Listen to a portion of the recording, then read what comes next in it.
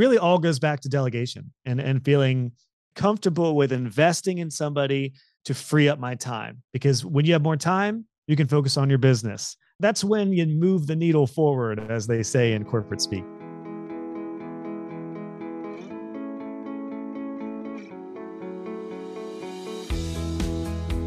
Welcome to Profit and Prosper, a podcast for entrepreneurs who are ready to make some money while doing what they love. On this podcast, we're going to pull back the curtain and talk about all things business and money. But I promise you, this is not your typical boring numbers talk. I'm your host, Sarah Young, a CPA and CFO with over a decade of experience in finance, business, and leadership. I'm going to share everything I've learned from helping my clients grow more profitable businesses and keep more of what they earn while growing my own successful business along the way. You'll feel empowered and confident that you too can grow your wealth, live a rich life, and have an impact. Stick with me and you might even start to think that finance is fun. Let's dive in.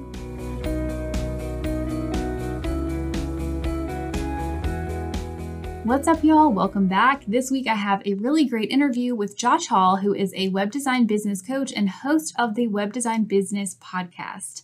Josh is a 13-year business veteran who has grown 2 businesses from the ground up. The first was a web design business that he grew and eventually sold so that he could focus on his current web design coaching business, where he has helped 1,300 students build their dream web design business so they can have the freedom and the lifestyle that they want. In this episode, we talked about how your money mindset is either going to be something that holds you back from making more money or empowers you to raise your prices, build your team, grow your business, and build wealth. We covered our similar backgrounds and similar story of how we started our businesses by wildly undercharging, and I know a lot of you can probably relate to that. We talked about how business is a roller coaster with a lot of highs and lows, but that keeping your money mindset strong can help you stay consistent and make it back up when things are hard and need to shift. We covered 3 ways that Josh sees students' mindsets holding them back and how you can shift your money mindset with a couple of tangible pieces of advice that you can implement in your business now. So this was a great interview just because of Josh's depth and breadth of experience with his business and with helping all of his students start and grow their businesses. So whether you are a web designer, coach, course creator, or you do something completely different in your business, I think you can learn a lot of valuable stuff from this episode. So I hope you enjoy. What's up, y'all? Welcome back to this week's episode. I am here with Josh Hall. Josh, thank you so much for being here.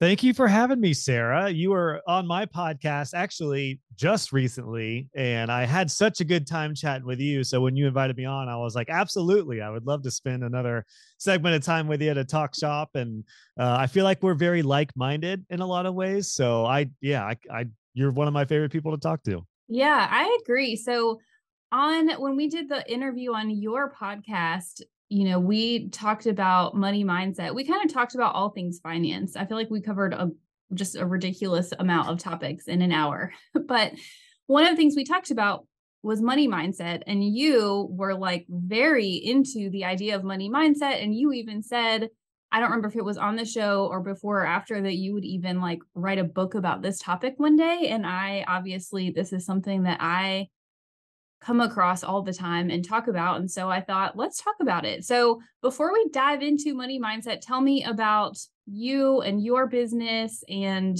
what you do, like a little bit of your story.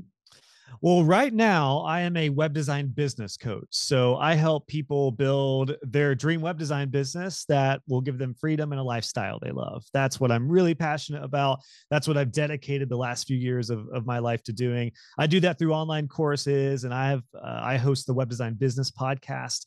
Love doing YouTube videos and teaching. So I love the online entrepreneurial world.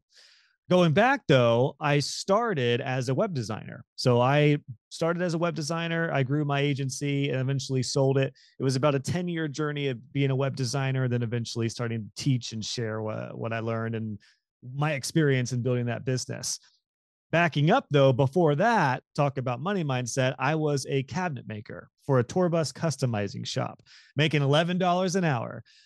So that's where I was. I mean, I come from a middle class just blue collar style family. All of my family are corporate people. So entrepreneurship never entered my mind. I never thought I would be a business owner, never thought I'd be an entrepreneur, but I did hate the idea of being stuck in a cubicle and being a corporate job. I just dreaded that thought. And when I became a cabinet maker, I worked for this tour bus customizing shop. Long story short, I was also playing drums in a rock band, and we were traveling all over the country. I was kind of a weekend warrior, and I was doing both of those things after high school. And then I got laid off from my cabinet making job in 2009. And when I got laid off, I was still doing the band thing, but we weren't making much money. And I was like, I got to make some money. What type of part-time job could I get? What could I do? I had always had an interest in design. And I will never forget it. The day after I got laid off, I dove into Photoshop and I started doing design work. And then I started doing design work for my band and doing like t-shirt designs and CD artwork and merchandise. One day we were playing a festival and this guy asked me how much I would charge to do design work for his band. And that was my light bulb moment. That was like, wow, I can make money doing this, something that I enjoy. And that's how I got into the design world in the beginning. That is actually really interesting. So you've been in your business for quite some time. So what is that, 13 years now? 13 years. Yeah. 13 years. I've been self-employed and been an online entrepreneur. Yeah. Yeah. And I mean, again, the money mindset thing is probably one of the biggest factors that has both empowered me and also held me back throughout this well over decade journey. Because I didn't come from a family of business owners or entrepreneurs. Again, I was making $11 building cabinets. And so when I started doing design work, I'm sure you can guess where my price ranges were. They were like beyond cheap. I mean, I could have made more at McDonald's. I was charging such low rates when I started in the design world. And there was a lot of limiting beliefs about not only my worth and value, but what people would pay. So as I look back at my journey, like the biggest changes in my business, as far as seeing my numbers go up and to the right, which I know is what you as a financial person wants to see, it really all boiled down to money mindset, because I was essentially holding myself back because I just wasn't charging enough and I didn't think people would pay it, or I didn't think I was worth enough. So I feel like your story is really similar to mine. My whole background. So I also come from a very middle class family, lots of blue collar, some corporate workers, but definitely like we are employees and we trade time for money, basically. I'm the first business owner in my family, at least in my close family that I know of. And I actually remember this very specifically. So 2021, interestingly, was my first full year full-time in business, because I side hustled and then had a baby and went like part-time to full-time anyways. When I started 2022, due to childcare issues, I was only working like 25 hours a week. And I remember telling my mom, who worked at, Bell South AT&T for 40 some years, right? I said to her, like, oh, I'm working less hours, but I'm going to make at least double the money this year that I did last year. And she looked at me, and she's not doubting me. She doesn't. Like, she totally believes in my ability to do anything I want, but she literally looked at me and she said, good luck with that. And it's just like that mindset of, your value is tied to your work is something that I have had to unwind. And I was a teacher for 2 years, but then I went to get my master's, and then I went back and worked at Deloitte as my first accounting job. And so that was another place where it's like, you work the long hours, you put in the time, and you don't make that much money when you break it down. And so I've like carried that mindset with me through. And so I think very similar to you, I started off underpricing, over delivering, just like wildly undercharging, and having money mindset. When I realized that and shifted my business model and the way that I worked with people, when I finally believed that they would value what I did, then it shifted me up into the next level of business. So it's an interesting story. And I think it's something that a lot of people go through. Obviously, we both did. And it either does propel you forward or it causes you probably to not make it, right? It's very, very common. I mean, I've coached thousands of students now for a long time now. And generally, the people who take longer to get to particularly like six figures in their business, 100,000 or more, are dealing with some sort of money mindset issue. That's generally always the case. It's usually not a case of talent or skill or anything else other than they're just not charging enough, or they just don't think clients will pay. That was certainly what I had to work through in the early years. And I think what's really important is because you and I are so alike in our probably family situation, and just being in a middle class American family where, you know, we may not have too many people around us that are business owners or people who value time over anything else, which you do when you become a business owner. Time is the most important asset. What I found is, and it took me years to learn this, but I found that I had to surround myself with people who were going to like hit me with that message over and over again, and find people who were going to empower me and challenge me, rather than the people who are like, well, if you're successful, that must be hard work. Cause that, I'm sure you've heard that too, right? It was, maybe that's what your mom was kind of saying, like, ooh, good luck. Like if you are truly making more money at half the time, then you must be killing yourself during that time. That's another mindset that leads to, I think, money mindset issues. It is that, and the one that I'm over here like making faces, like, because I'm remembering the number of times that people have said to me, "Oh, you're so lucky." At the same time, that's the worst. That's like, the worst, right? Simultaneously, we have to work hard to be successful. That's our core belief. But then we also somehow hold this belief that, oh, somebody's successful, they're so lucky. Like, which one is it? That is, and heads up for anyone new to the game, if you become somewhat successful, or if you can go full time or scale your business at any level, you are going to get the lucky statement, and it's going to irk you. It's going to make you just want to slap somebody in the face. So heads up, that is going to happen, because yeah, it's like, I mean, I hear that still today. Every once in a while, somebody would be like, gosh, you're just so lucky to be able to do that. I'm like, yeah, it's just complete luck that I've worked my ass off for over a decade. And I was working when nobody else was working. And I've continued to learn and level up, and getting out of my comfort zone and doing things I don't want to do. And, you know, breaking out of my typical mindset, and, you know, all these type of things. Yes, it's absolute luck. Of course, being facetious. No, it's anything but luck. Yeah. Clearly this is a trigger. Sorry. We talked about luck. It's funny because I'm actually recording a podcast soon on luck and my thoughts of the idea of being lucky in business. So yeah, so I didn't mean to go there so quick, but it's also, it's honestly, it's interesting because that is something that it can affect you sometimes when people say those type of things. In some ways, it is nice to remember, like, wow, like maybe I am fortunate to be in this situation. My wife and I talk about that all the time, because my wife's a stay-at-home mom, and we have two kids right now. Third baby's coming next month, actually. So she often tells me, like, I'm so fortunate to be home. And she's like, but that was because of your hard work. Like, she recognizes that. And I recognize that too. I mean, I by no means say that I'm lucky, but I am definitely blessed and fortunate to be able to do this. But the old quote, luck is where hard work and preparation meets opportunity. I 100% agree with that. Like, you might get a lucky break, you might get a project, you might meet somebody who's like a great referral partner, but it is up to you to follow through and to deliver and to do it over and over and over again to achieve success. So I think that could probably boil down to money mindset too, because if you feel like you're lucky, then maybe you're afraid to charge too much because you feel like you're more lucky than valuable.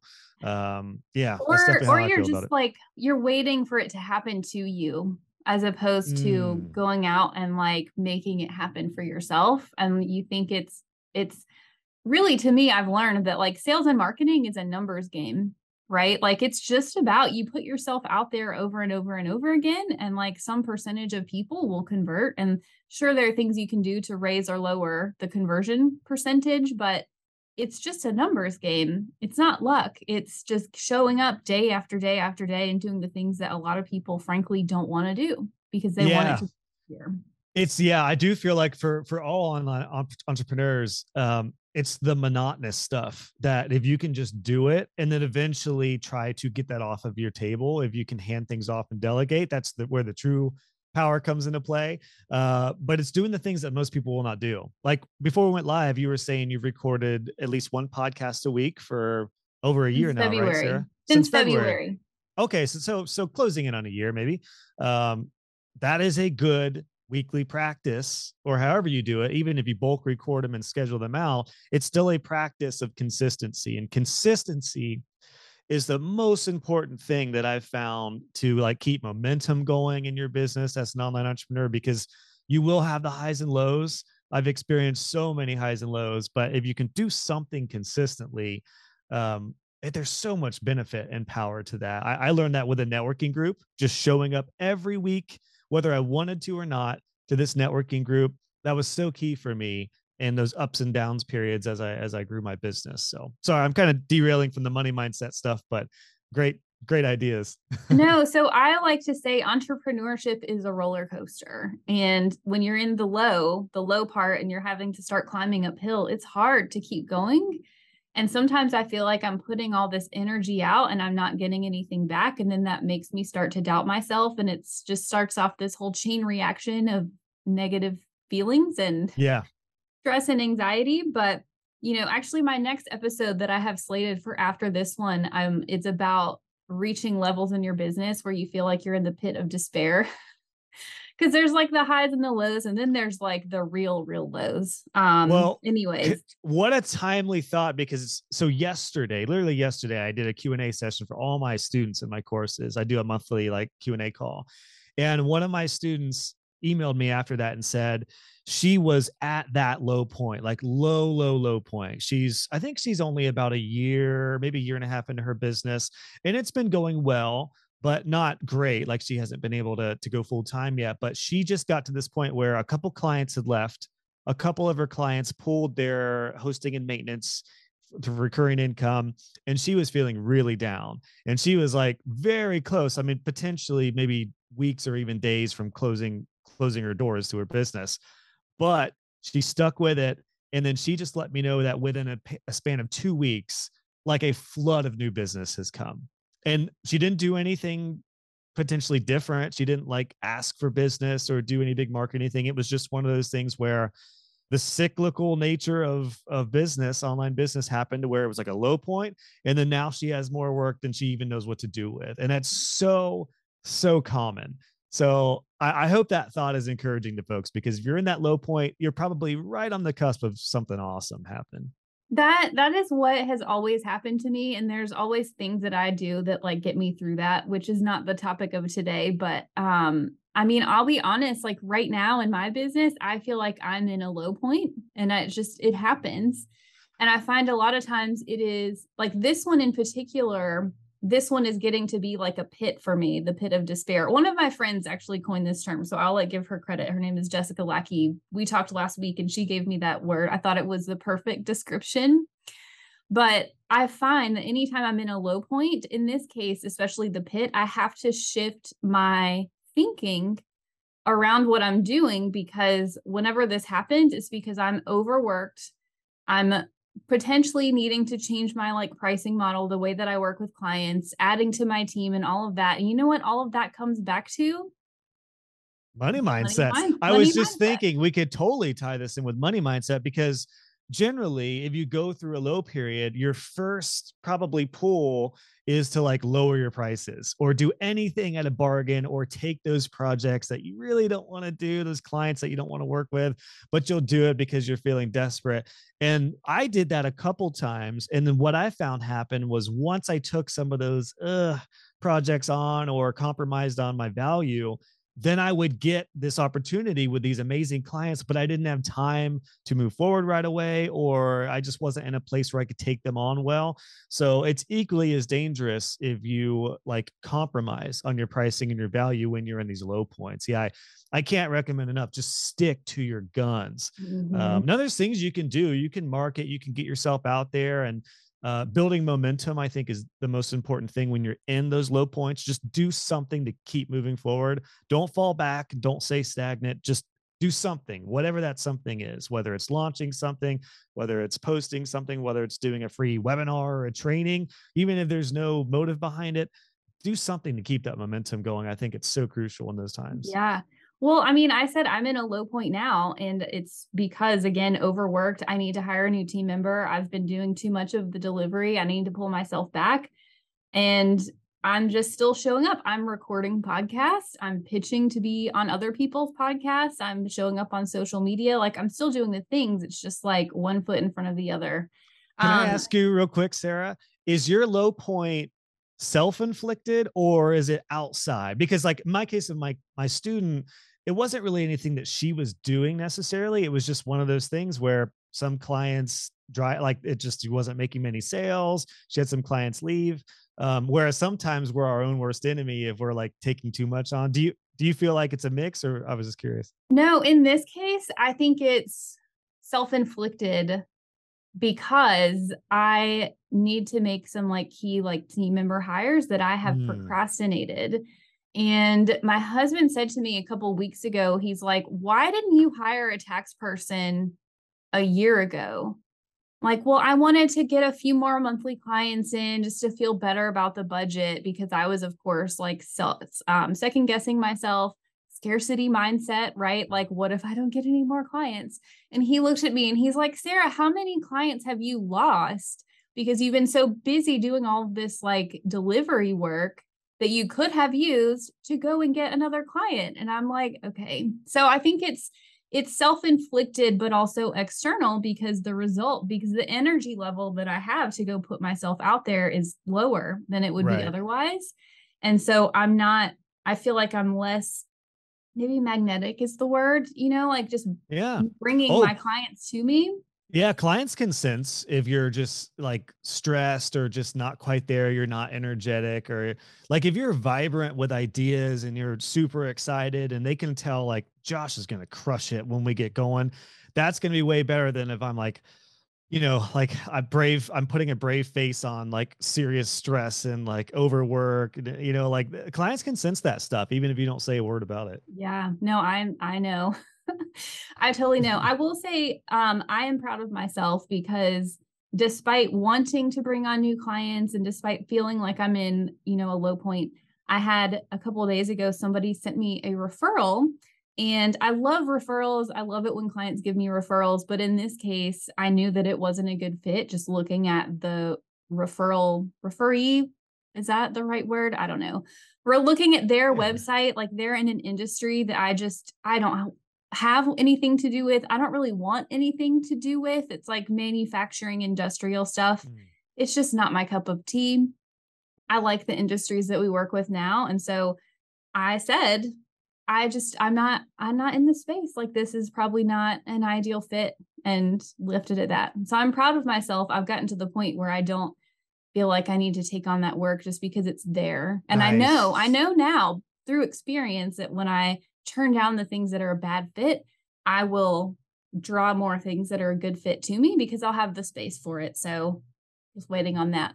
Well said. That's a perfect case study of like you're in that position where it could be a danger. You could totally have gone that route, but it sounds like your experience so far has trained you to like, don't give in. It's a trap.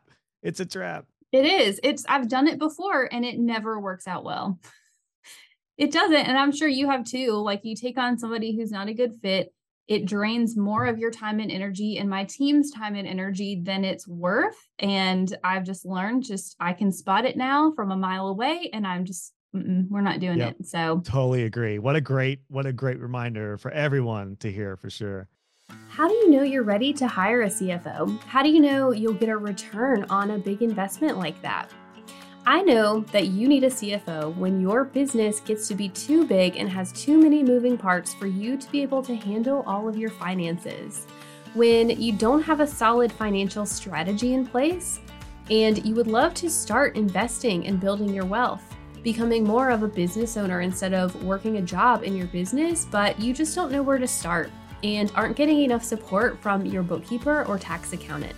I'm on a mission to help more business owners become millionaires and to have more financial power.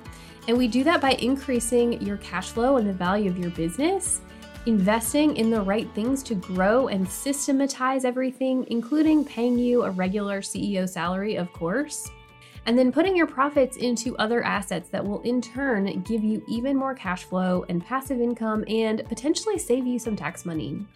Our CFO service is a very hands-on service for quickly growing 6- and 7-figure businesses where you get an integrated finance team including me as your CFO in your back pocket, all focused on making you more profitable. We'll handle your financial strategy, accounting, and taxes so you can turn your business into a wealth-generating engine. If you are ready to add a CFO to your team, you can read more about what we do at trustyoungco.com/CFO and scroll all the way down to the bottom of the page where you can book a free call with me. I know that you've been in business for a long time and you've had over 1,000 clients in your coaching programs now, right? Like you have seen a lot.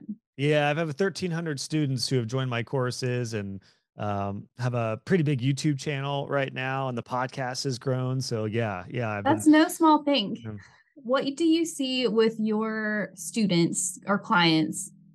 What are the things that you see, like the really common themes? We've probably touched on a few of them already, but what are the common themes that you see them, going through as it relates to their mindset as they not just start, but grow their business and even potentially get to that like 6-figure point, needing to get support and all of that? What are the common themes? It's very common to what we've both glanced on from our upbringing, with just the scarcity mindset, money mindset of feeling like, even if you feel like your work is really good and you're worth more, it feels like, I think the biggest thing that I can sense, and that looking back, I realize I went through, is you feel like you're taking money from your clients and you're not helping them, in our case, build websites that grow their business.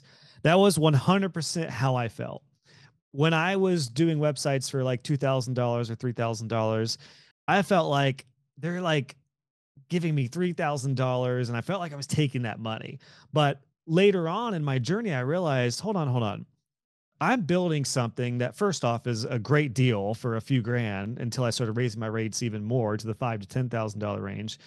And I'm creating something that may last years for them, that is truly a 24/7 salesperson for their business. And this is going to help some companies potentially make hundreds of thousands of dollars or even more. So this is 100% worth this investment and so much more. So that's one of the biggest challenges that I faced, and that I see a lot of my students face, is they're viewing their work like taking money out of the pockets of their clients, when in fact, their client is investing in them to make this tool that's going to help grow their business.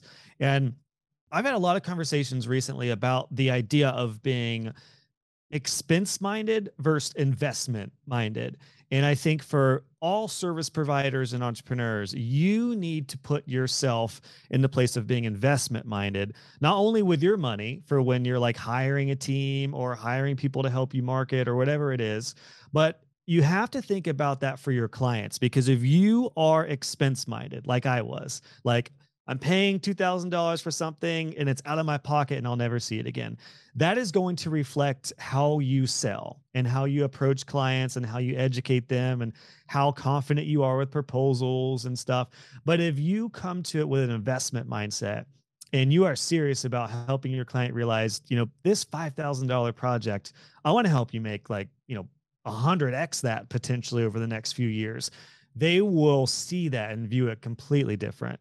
So that's one of the biggest keys, particularly when it comes to money mindset, is feeling like there's this like expense mindset on something, as opposed to, investment. Like I'm going to pay this, I'm going to take the money out of my pocket, I'm going to give it to this service provider, and I want it to come back tenfold, ideally.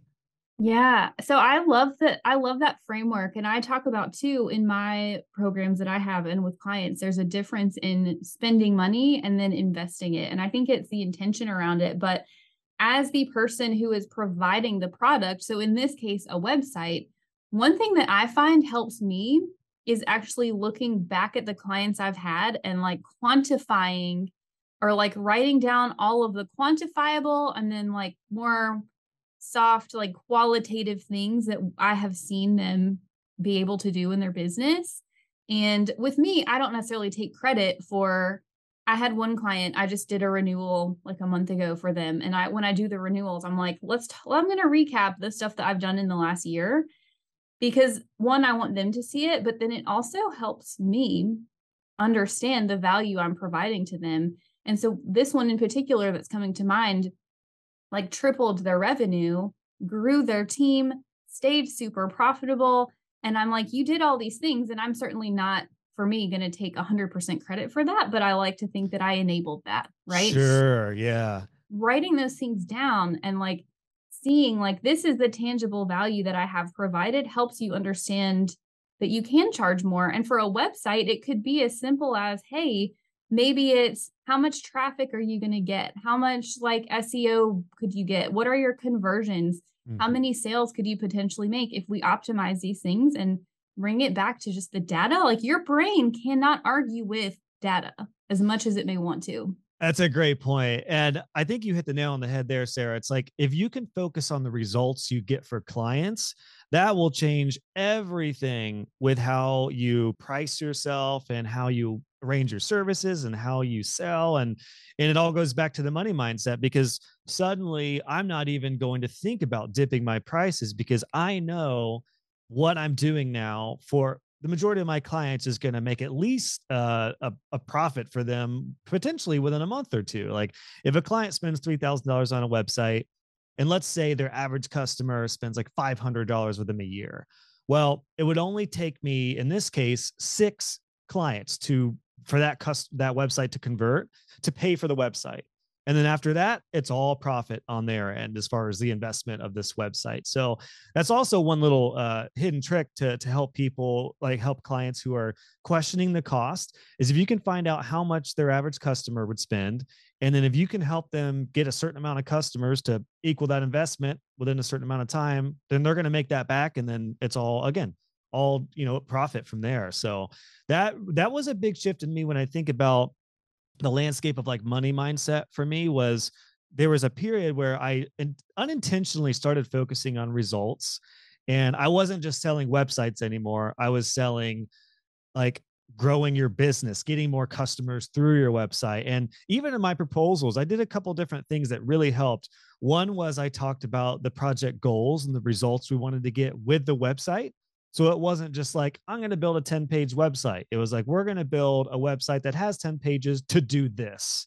And I also, one little hidden trick that really helped me when I started getting higher end projects was, instead of saying total cost at the end, I said total investment.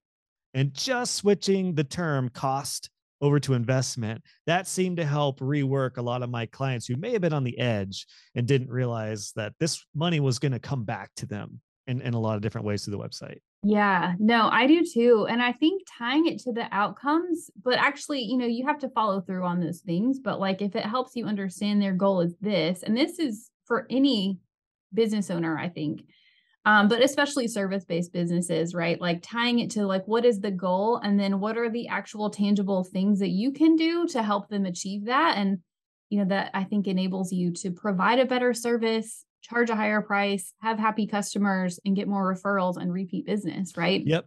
And there is a big difference, I should say, between goals and guarantees. So it doesn't mean that you're going to, on the proposal, say, I guarantee you're going to get at least 6 clients with this website to equal that. I'm sure you would, but it's the goal of, growing whatever the result would be for that client. Yeah. I had one recently that, as you're talking about this, came to mind. So she was running like Google ads, getting customers to her website, booking calls off of her website for like her business. And her conversion rate on her calls was like 20%, which to me is really low for a service-based business. And I was like, I looked at her website, and even as a non-expert person, I was like, you need to change your whole website. You need to like change the flow, make it clear. What are you doing? I have no idea. Like what I know of your business is not reflected in your website. And so she did that. And she worked with somebody to streamline, like, what's the flow when they come in? What do they need to see to booking a call? And then I was like, okay, you have permission from your CFO to go spend more money on ads now that you fixed all this. And the month after she did that, she like tripled her revenue or something insane. And I'm just like, this is exactly it. That's exactly it. So I might need to take that and share it with all my students, because this is the power of websites.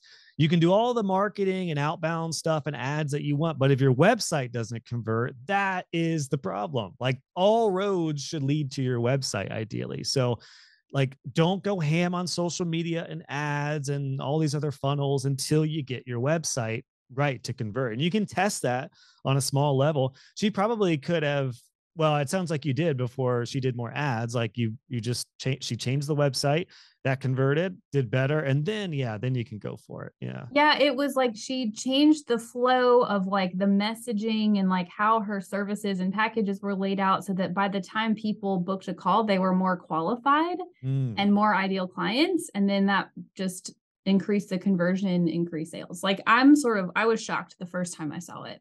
You might have to come back and talk about like how to make more money with a website. Deal. So, okay, we have this idea of taking from your clients instead of the value, being an expense versus an investment. I love that. One other one that I think is really common is do you see this? Like people tying their self-worth to their pricing. And so like when I started my business, I looked at what do other bookkeepers charge? What do tax preparers charge? Like, even though I'm not a bookkeeper or a tax preparer, again, that was my mindset of like, who am I? And like, what is my identity? What am I doing? It took me a long time to realize that I was not that. But like coming out, looking at what your competition charges, pricing where they are or just below it, because why would anybody come to you instead of going to your competition? I'm sure you see that one too. Yeah. I mean, when I started, talk about money mindset problems, my first like ads that I ever did on Craigslist when I started my design business back in 2009. And then even I did some like local advertisements in magazines locally here. I put cheap web design because of just what you said. I felt like I wasn't, which I mean, I wasn't a great designer at that point. And I understand charging low at first, but you get to the point where you very quickly want to up your prices and see what the average is in the industry. But when I put cheap verbiage in my advertising, guess what type of clients I got? Very cheap clients, and it was terrible. I actually did get a couple okay clients on Craigslist to start and everything, but it did bring the cheap crowd. How you put yourself out there is who you're going to get in return. So that was definitely a big aspect. I put myself out there as a cheap designer.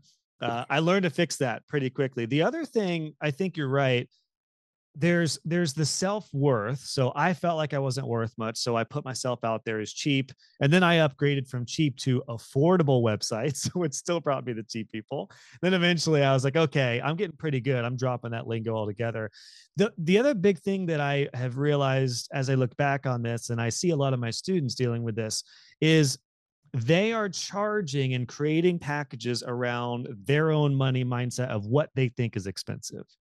And you have to realize when you are entering the online world or the entrepreneurial world, the business world, whatever, other people are not on the same plane as you. Like for me, 10 years ago, $2,000 for a website was a huge investment. Like I would have, if I had to pay $2,000, that would have been huge for me. Right now, it wouldn't be a big deal at all.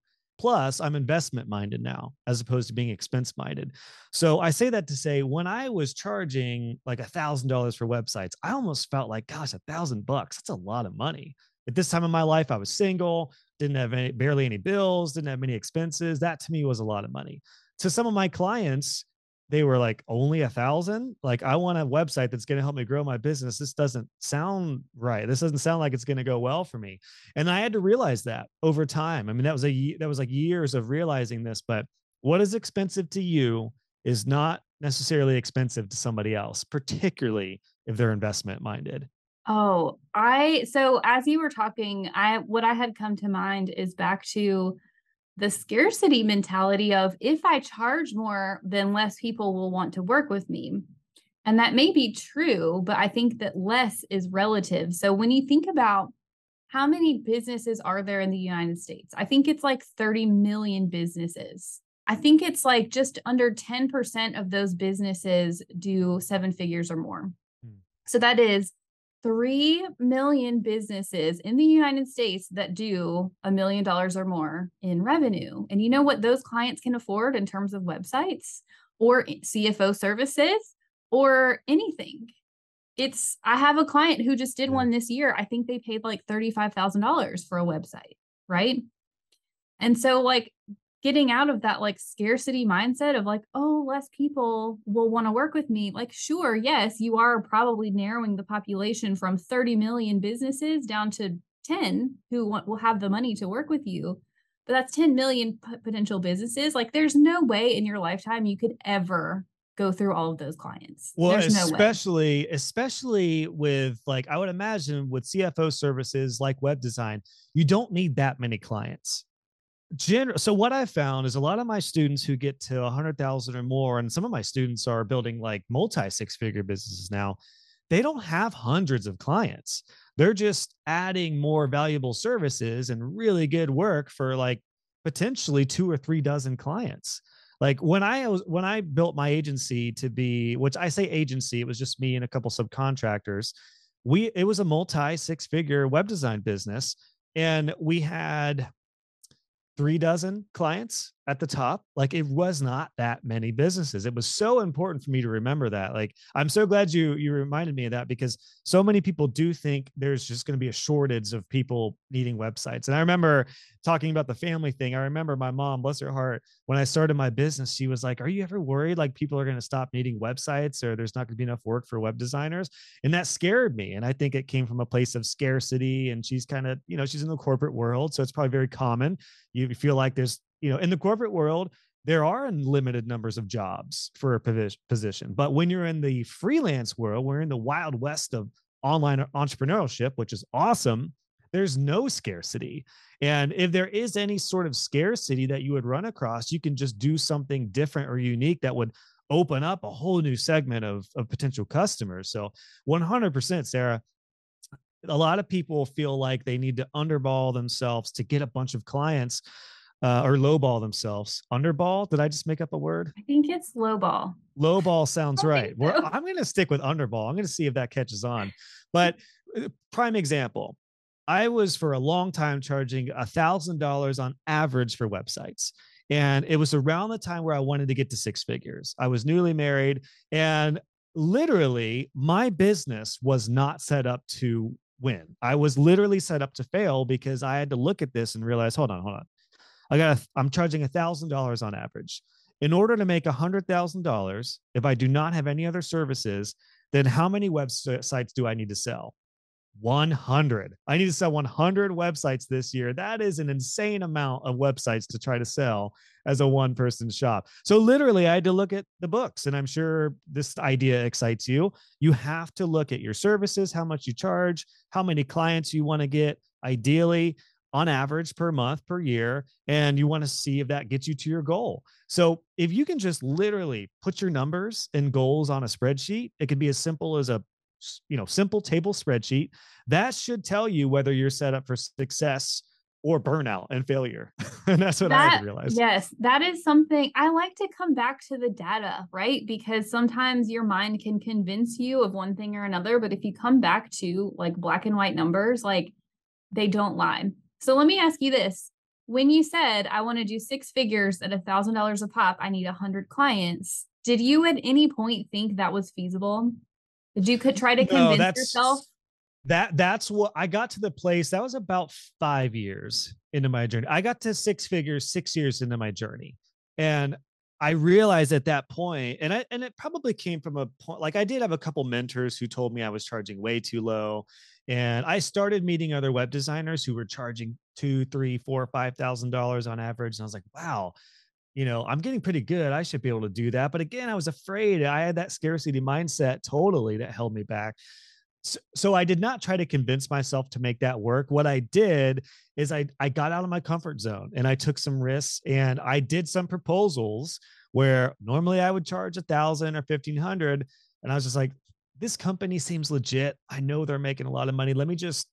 A couple of them I did like double. And then, would you believe it, Sarah? Almost all of the people who I just proposed more on went for it.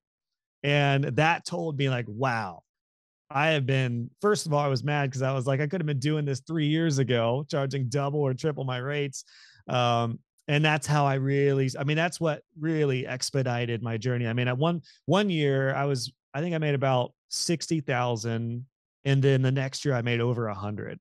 And it was really just doubling my rates.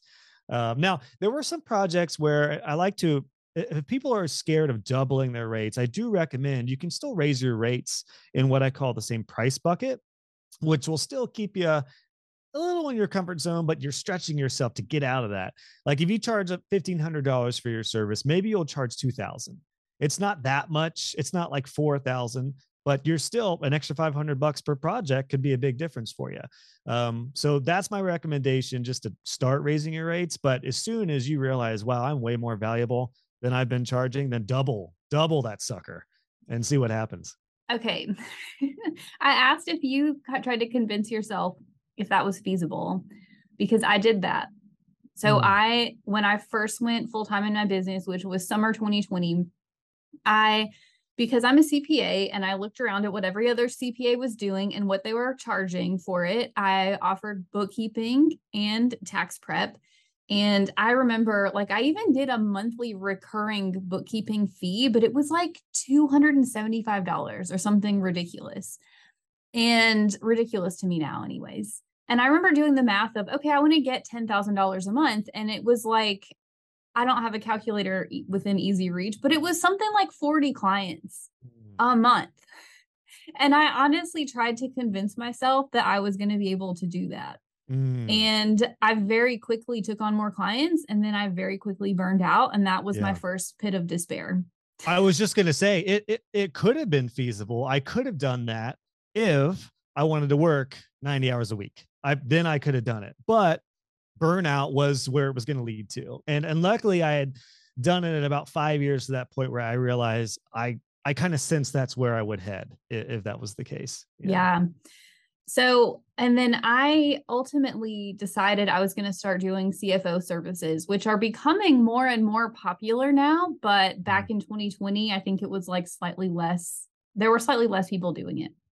But in early 2021, I had done CFO work like on a consult hourly basis before. And in early 2021, I got my first like monthly retainer CFO client. And I charged them $4,000 and they didn't even blink and they paid it.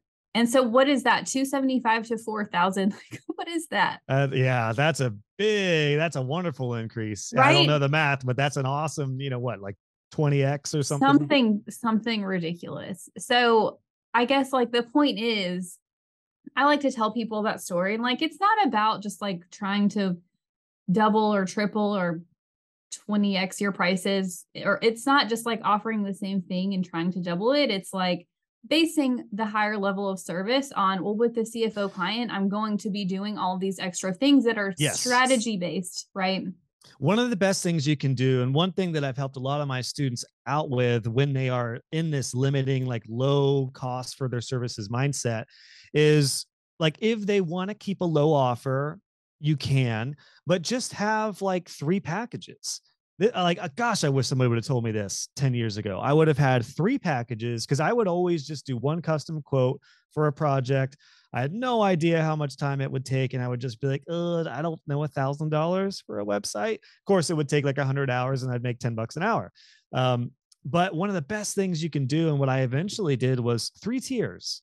A starter tier for like the clients who were like new clients, or a pizza shop who didn't have that much money, but maybe they'd be a good client and be on my hosting and maintenance plan. Wouldn't, be a small project. They could have my first tier. The middle tier is where most clients would end up at. For me, I got to the point where my middle tier was between the $3,000 and $5,000 range, and then have a top tier. My top tier was often $75,000, $10,000, $15,000 plus for websites. And a lot of those clients that would come in through my funnel, they'd see the top tier and be like, oh yeah, we're not at that point, but the middle tier for 5,000, yeah, that sounds about like what we need right now. But then some of my clients would be like, yeah, we're, like, this is a legit business. Let's go the $10,000 option. This is what's involved. So as far as like confidence and money mindset, it's a great little game to, not even game, I don't want to call it a game, but it's a great trial to like just set up multiple tiers, have an offer that is way more expensive than you're comfortable with. And it doesn't mean that all of your clients are going to go to that, but the few who do want it, they are going to be awesome. And then they will help you get rid of those low tiers eventually. So just do it. Offer a high tier option. Yeah. And just test it out. And I often ask people, like, your brain is arguing against this, like hardcore right now. What is the absolute worst thing that could happen? Yeah, somebody Right? says no, or They they say don't go for no. it. Right? Like that's the absolute worst thing. And is that really that bad? And And no, the answer is no. yeah, and the beautiful thing about a tiered level of service, like 1, 2, 3, is if somebody doesn't want to go for the top tier, they're probably going to go for the other tier. So there's literally no harm in having a top tier service available. And if somebody wants the middle tier, that's fine. They're just not going to get all you would offer in a top tier, but they could always upgrade. So this could apply to any industry. I know we're not just talking to web designers here. Like for web design, it's quite easy because you can have a very constrained starter style package. You can have a general middle style package that has a certain amount of pages and functionality and work. And then you have that top tier for really big sites where it's going to be more intensive, but you get paid for it and you get paid very well. So yeah, just there's no harm in having a top tier option. No. And I think that sort of mentality goes for any business. And, I think a lot of the tangible advice is probably targeted at service based, but I would even say, like, I know I have product based business owners who listen to this podcast, and I say the same thing, because you can just have a higher tier product that is higher quality, or, there's some extra little thing that people like. Maybe you bundle things together. Yep. Or, like whatever you do to charge a higher tier, but you can also have a lower tier. So I was just gonna say it's literally what I've implemented in my business, which is 100% product based now. With my online courses, I'm actually in the midst of creating for the new year a very high ticket, high tier program, and that's going to be way more than I've charged typically, but there's going to be so much value in that I'm not even afraid to charge several $1,000s for this program, because I know what results I'm getting for a lot of my students now. So I've applied the same thing. And you're right, the bundling option is a very untapped way to go with offering a higher product. So my current setup, I have 9 web design courses that range in between $100 and $500. And I created this bundle option that is $1,500. All the courses together cost over $2,000. So I just made this bundled option for $1,500 to get essentially 30% off if you get all of them. Guess what my number one selling product is, Sarah? Tell me it's the bundle. It's the bundle.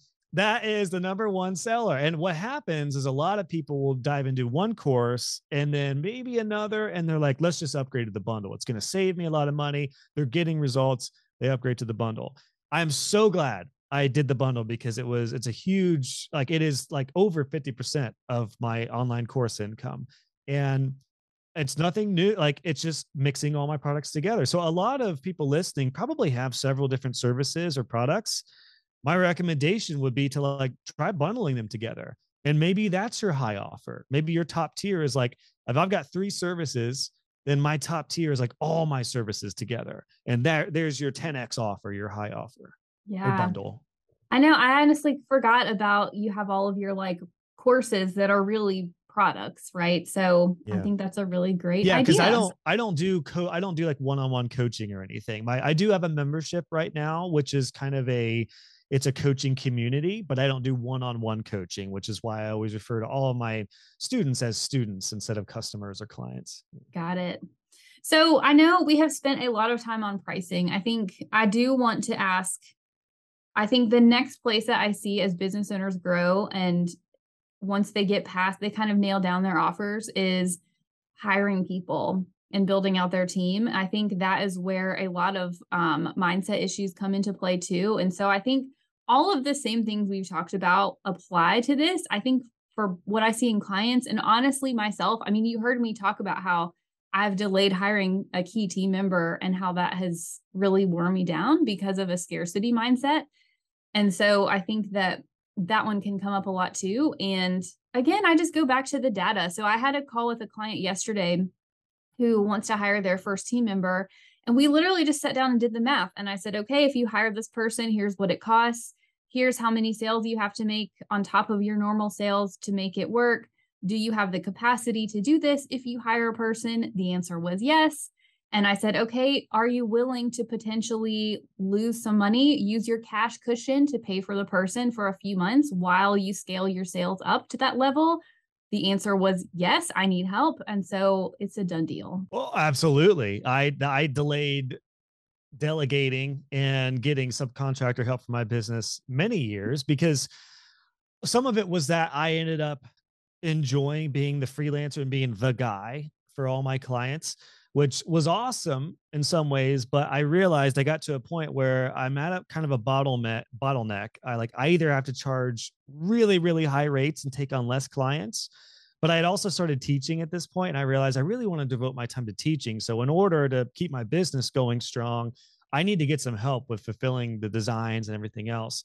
But for me personally, I think it goes back to that expense versus an investment mindset. I always felt like, even when I told my clients like this, this website's going to help you grow your business, I always felt like delegating work was just going to cost me money. What I did not take an account for, and I think this is really common for business owners, is the time you get back. When you delegate, yeah, it's going to be a little time consuming in the beginning when you train them and as they get to know your systems and they get better. But eventually, as long as it goes well, they are going to just go. And then you're suddenly going to have a bunch of time back because you are not the only person making money in your business. That's what I found out when I hired my first designer, Jonathan, is I gave him little tasks to get going on, and he was able to figure stuff out, and I felt like he was going to be a really good fit to take on more parts of projects.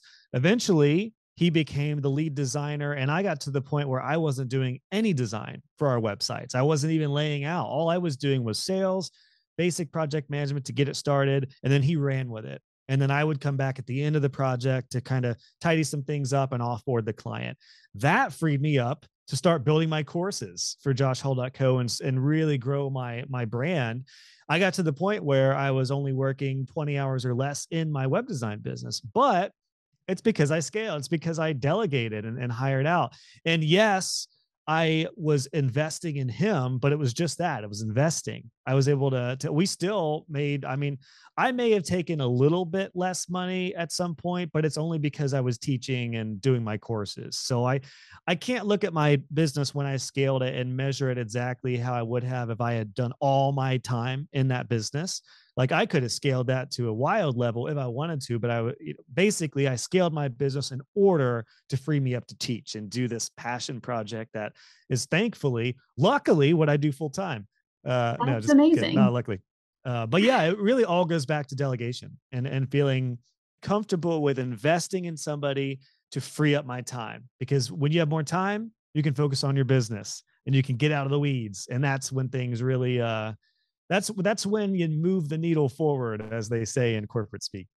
Yeah. Well, for me, I think when I hired my current only full-time employee, I have a couple of part-time people on my team too, but when I hired her, like she was so high level, I was able to outsource a lot of not the CFO work, but like the reporting, the client communication, just a lot of stuff that was taking up a lot of my time, which freed me up to have a lot more brain space to come up with new ideas, to rest, to take care of myself better, to reduce my stress and sleep more and work less. Like the domino effect was crazy. And then I think all of that it's a feedback loop, right? Where I fix this over here and then I create more energy, which helps me show up better in my business, which then makes me feel more confident. And so, that's not to say that hiring a person is necessarily by itself going to solve all your problems, but I think the hesitation around it, like people typically hire too late. To be clear, I'm talking about myself too. Yeah, and that's what I did. It's very, very common. What we've talked about this entire conversation is really the phases of the average money mindset problem. It's like it starts with you're undercharging, you're overworking. Once you get over that hump, then the money mindset problem is explaining that to clients and getting really good clients and more high tier offers that make you profitable. And then the last part of it is the money mindset of your business. Like, what are you willing to invest? It's funny because I've actually delayed getting social media help because I'm more active on social media now, but it's not like my main channel. So I invested in getting podcast help through my VA and through my editor way before I started investing in social media, but I'm doing that now. Like now I'm like, I need to spend less time figuring out Instagram reels and sizes and crap. I'm going to have somebody do that. but be present and do the content and let him, run with that. So it's the same thing, but I kind of delayed on that for a while too. Cause I was like, I'll look at the data. I'll make sure the investment in that is getting enough people to pay for that and make it profitable. Yes, that one is a struggle area for me too. And I think also there's the element of like, I need to make the space for me to show up and create the content and do the things that resonate with people and do the speaking and all of that, and not so much on creating graphics and scheduling and all of that mess. All business owners will get to a point where even if it's work you enjoy, it doesn't mean that you should be doing it if you want to really grow your business. Like I enjoyed editing my podcast. I like editing. It's kind of fun as much as I love, like my favorite thing to do is conversations, probably shocker, but I really enjoyed the editing aspect of it too. It was like a different gear in the mind, but it was time consuming. And my business coach told me, he's like, if you want to keep on doing that, you're not going to be able to have the time to do the other big things in your business. I can't work on this new program that I'm building if I am spending all my time on social media and editing my podcast. Those are the things that I can do, but I'm honestly not the best at. So get those off and focus your attention on the high level stuff. That's another big money. Can I tell you, yesterday I had a consult with a business that does low 7 figures, and there's 2 business partners. And one of them, the one that I had the consult with, was like, "Oh, I'm doing all the bookkeeping." Oh. And I was like, oh my God, just because you can does not mean that you should. Okay. Mm-hmm.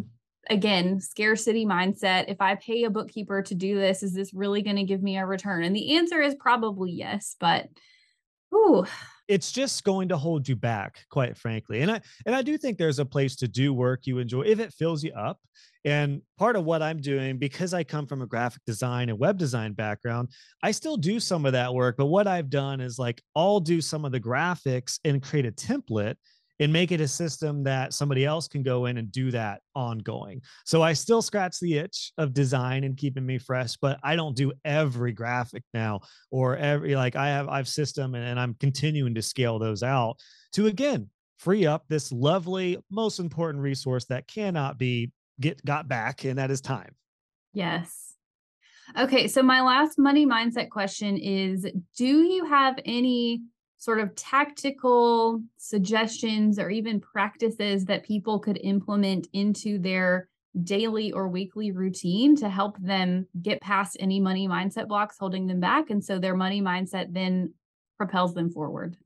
I think the tiered option, the tiered pricing is one of the best things that will help with the money mindset, because you suddenly go from a place of, instead of like having one offer and then you're like, well, if I raise my rates, what if nobody goes for it and my income stops? It's just adding something else for the top tier type of clients. That would be the number one thing I would recommend, because it's easy to do. Often it's not even a new service. It's like what we just talked about a little bit ago. You just bundle your services together for this high tier thing. I would definitely challenge everybody to do something like that and give yourself a deadline on it. Do it within like a week or two and just offer it. Just have it available. It's not going to hurt anything. You'll be surprised at how much confidence you feel when you have a like $5,000 product or $10,000 product, even if no one goes for it initially. Somebody will eventually. The other thing I would say when it comes to, particularly since we were just talking about delegation, for any of those people who like, there's red flags going off right now and they're like, oh my gosh, yes, I'm doing artwork in Canva, and I know I shouldn't be doing it. What I would say is just try delegating on a very small level. Like try one project or like a very small amount of hours for somebody, whatever that role would be. That way it's not going to make or break your business. Like if you try to bring in somebody to run half of your business right away, it's probably going to be a nightmare. But if you bring somebody on to do some small tasks that you just don't enjoy, or you just know you just should not be doing, hire that out and just see what happens. See how amazing it'll feel when things are getting done in your business and it's not all on your shoulders, because heads up, it's going to be extremely addictive. And then you're going to want to delegate more and more and more and more, which is awesome. And you can do it one step at a time, but I would do those couple things as far as just a simple practice that will really help with getting those things off your plate. No, I think those are good suggestions. I think I would summarize that as just try it. Yeah, And just what's the try it. worst that can happen, right? If the worst that can happen is your whole business shuts down, like maybe don't. But if it's like, okay, the worst that'll happen is somebody says no, or I pay somebody a couple $100 to do this project and they screw it up miserably. I mean, the worst that happens is you lose a couple $100. Like you can probably earn that back pretty fast. Mine that I would like to throw in as a suggestion is just becoming aware, like bringing awareness to your mindset. So I think a lot of us just get in autopilot mode and don't actually stop and think about, well, what is my money mindset? And thinking through all the stuff we've talked about, if any of this resonates with you, whether it's starting, with your family, how were you raised? What were the things that happened to your family and to you when you were little around money? What were you taught about money? Like both good and bad, and like start to challenge, how are these things showing up? And if you ever feel like you're in the, low point, a pit of despair, like step back and say, am I doubting my ability to be successful? Am I doubting my value in any way? And, work through that, whether you journal on it, which helps me, or talk through it with a mentor or a business friend or whoever, I think is really great. Just bring awareness to it to start off with. Yeah, I would back that up, particularly if you don't have any external needs. Like it's very common that the kid effect is, I've heard it called different things, but I just call it the kid effect. Like when you have kids, that's when you really start making money because you have to make money. You're going to be more confident in selling higher services because you got way more bills to pay.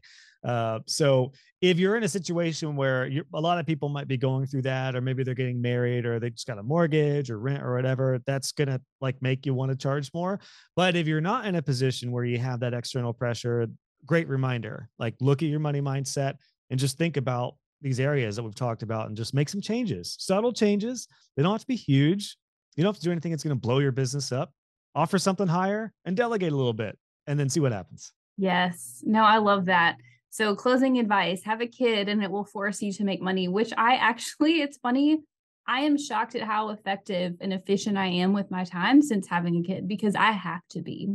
Yep. That is very common. Yeah. Oh Everyone's terrified of having kids as an entrepreneur because you're like, where is my time going to go? How am I going to stay at this level? You'll be shocked at how much time you're wasting. And I'm sure you, Sarah, like me, have probably looked back and you're like, what the hell was I doing before I had kids? Like at all this time, what was I doing? I was probably wasting so much time on stuff I didn't need to do. Yes, 100%.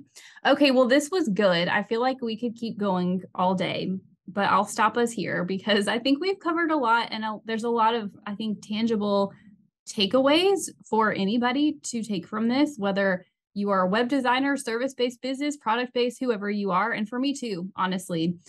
So my last question that I always ask people when I have them on as interviews is, because I like to be responsible with money, but I like to remind us that we can also have fun with our money that we make. So my question that I ask everybody is, what is something that your business affords you that is an upgrade, or what is something that you want it to afford you that will be a life upgrade? Well, another timely question. We just moved into a new build.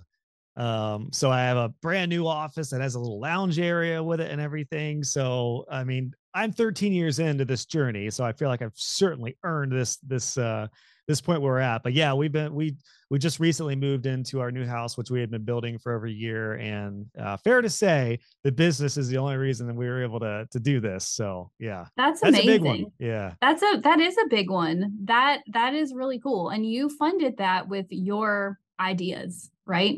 Yep. And hard work. Like that is crazy good. So, well, that is fun. Mine is a lake house. Everybody who listens to my podcast, they know this already. They're tired of hearing me talk about it. But I want a lake house and a boat, and you can't tell me that boats are a waste of money. Don't care. Oh, I love that too. I remember you talking about that on my show. I agree. I can't wait to get a boat one day. I know everyone jokes about it being a hole in your wallet, but if you love it and it's not, breaking the bank, then by all means enjoy it. There's plenty of other things that people waste money on that they may not realize it. Oh, don't even get me started. I drive a 2007 Honda Accord, y'all. So that's what I think about cars and money. But your little Honda can sputter along to your nice boat one day. Exactly. I know, it's funny. Okay. Well, this was so good. Tell us where we can find you. How can people work with you if they want to learn more about what you do? Yeah, my website is joshhall.co. You can go there to check out all my resources, courses, bunch of free stuff.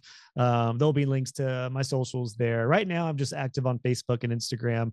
But I would definitely invite everyone, since we're on a podcast, to check out my show, which is the Web Design Business Podcast. And your episode, I believe, just went live shortly before this one went out. So everyone go to episode 215 on the Web Design Business Podcast, and you can hear Sarah talk about finance and hopefully maybe some things you haven't covered on this show yet. I don't know if we covered anything new there, but it was a great chat. So I definitely invite everyone to check that out. You'll have to go listen to find out. All right. Well, I appreciate it. This was good. And I hope everybody got something great from it. Thanks for your time, Sarah. That was fun.